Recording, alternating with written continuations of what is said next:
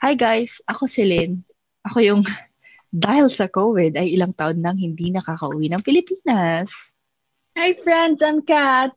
Ako yung umuwi ng Pilipinas bago mag-COVID. Buti na lang.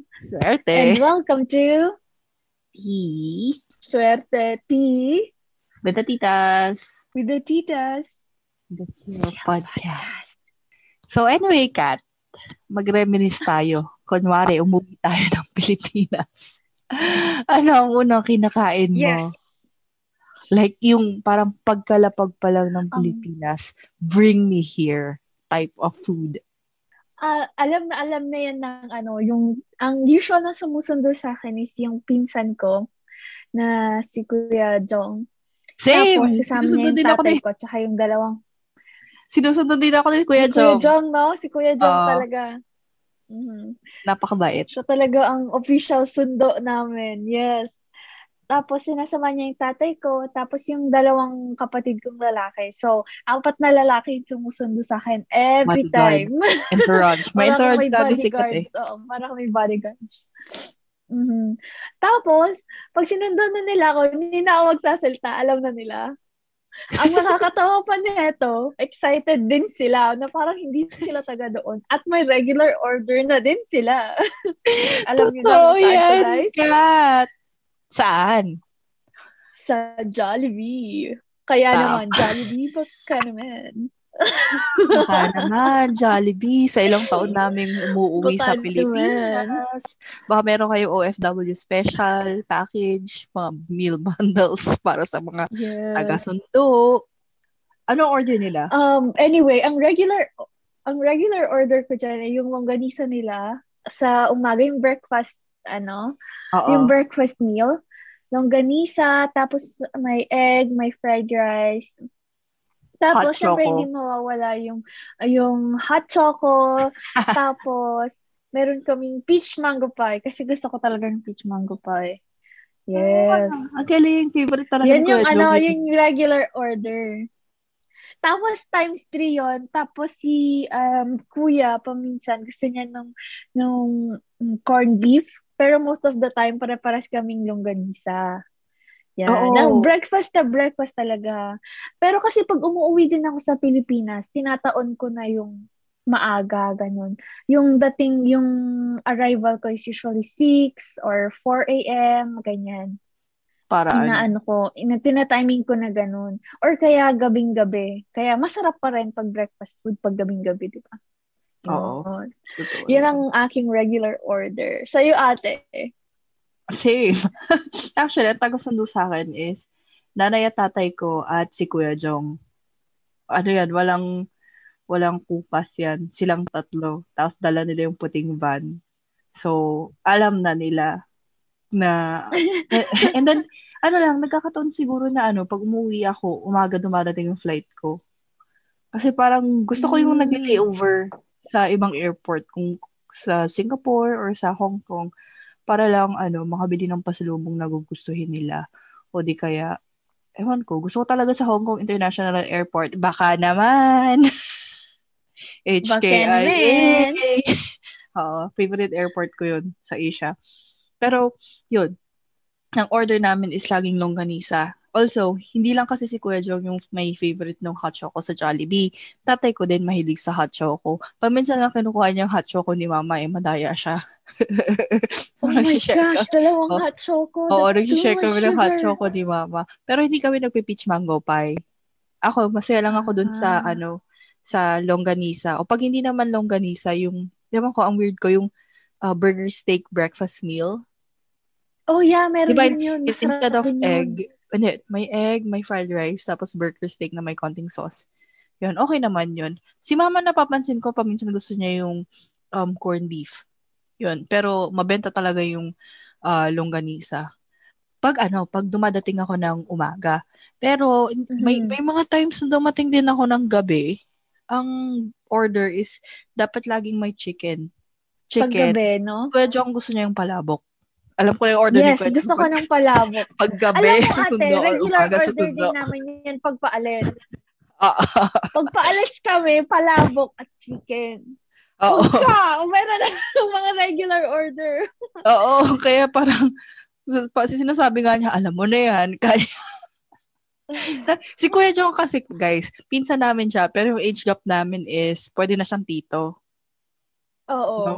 Ang laki Pwede na ng namin age siyang gap. tito. Ang laki ng age gap namin. So, pero very, very fun siya. Hindi mo maano sa kanya na like malayo yung age gap namin. Kasi very game siya.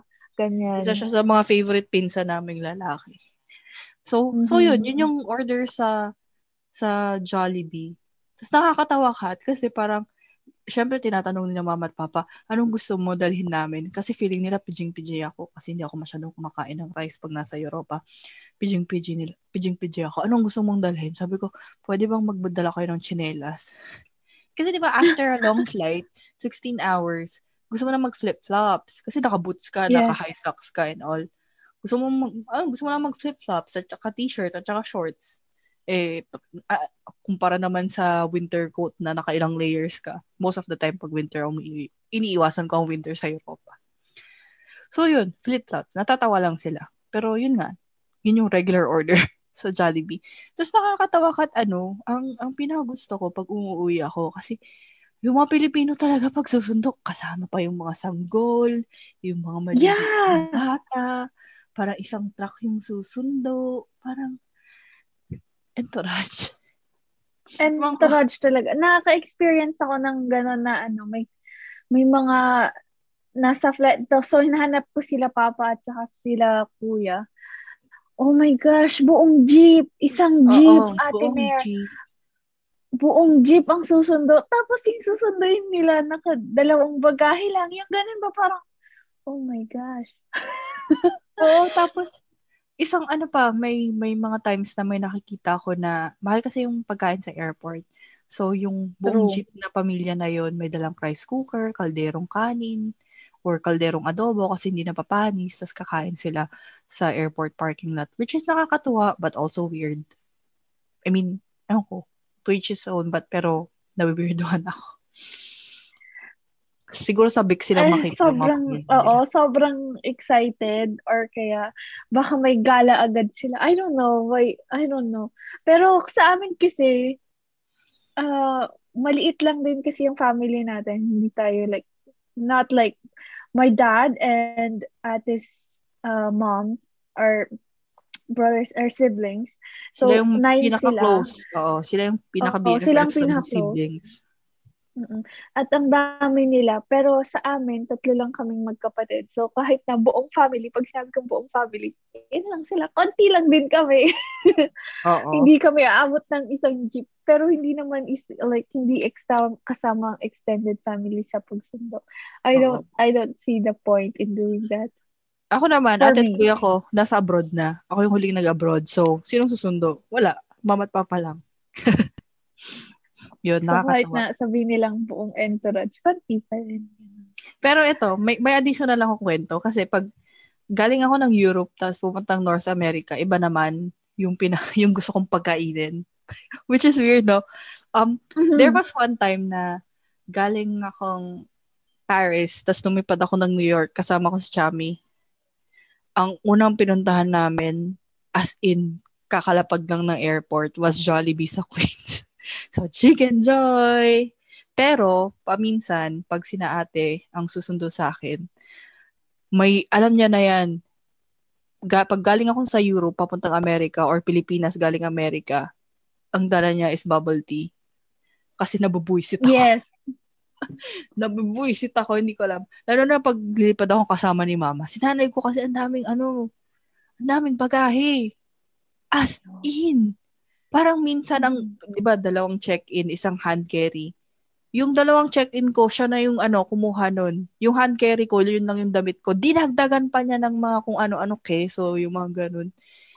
Di ba bawal yun? Guys, pag sa mga hand carry, make sure na kayong nagbalot at alam niyo yung laman. Kasi, tinatanong yan, lalo na pag ang layover nyo is sa Hong Kong, parang did you practice yourself? Buti na lang kamukha, chinek ko yung hand carry ko bago ako lumipad. Kasi kung ano-anong alam mo yun, bawal yun eh. I mean, you should be accountable for your own stuff. Yun. So, anyway, yun. So, inis na inis ako. At saka si mama, hindi niya ako tinutulungan magbuhat. Imagine mo, 4 na check-in luggages, tapos 2 hand carry. Ako lahat yun. Si mama, wala. Purse niya lang yung bit-bit niya. Kaya, Madam siya. Oo, madam yung nanay ko, guys. Doon yung tawag namin sa kanya. So, ako yung responsible sa 6 luggages. So, bago ako magsalita, sinasaksakan na ako ng ate ko ng bubble tea para kumalma na ako. Kasi alam niya, i-complain ko yung nanay ko. Which is nangyari naman sa kanya kasi ginanon din siya ng nanay ko pag pumupunta sila sa States. So, yun. Either bubble tea or Jollibee. Daming kwento. Actually, dito sa island, ang bubble tea namin hindi ganun hindi maraming bubble tea chains dito. Kasi nasa island ako. Kaya every time pupunta ako sa mainland, meron akong favorite bubble tea na yan din ang una kong ginagawa. Bubble tea at saka ramen place. May mga ganun ata talagang place. Parang pag pupunta ka sa Paris, macarons. Agad. So, parang I need this in my blood or else. Ganon. Automatic. Oo, nakakatuwa naman. Pero anyway, guys, kung meron man kayong go-to food, sabihan nyo kami. We want to know kung ano yung kinikrave nyo pagka-land nyo sa Pilipinas. Oo. Like, unang kinakain, ganyan. At bakit? Actually, Hindi ko alam kung wala bang Jollibee sa lugar nyo or hindi kayo makapunta sa Jollibee or kung ano man ang kinikrave nyo. Kasi yung mga ibang listeners, pwede naman, diretso tayo sa Jerry's Grill, sisig. Mga ganun, di ba? Or kare-kare. Yes, or kaya banana Q. Ganun. May ganyan din akong cravings noon. Banana Q. Pag uwi ng Baguio, banana Q. Walang choice. Walang choice yung mga kapatid ko. Napilitan sila. Okay, banana Q na naman. Ito na yung season. This is the season. This the season to banana Q. Wow, anyways, you guys, send us your suggestions or your stories. We'd be happy to share them if you'd like us to at teawiththetitas@gmail.com. And also, you can follow us on our Instagram page at Tea with the Titas. Till next time. Bye, guys.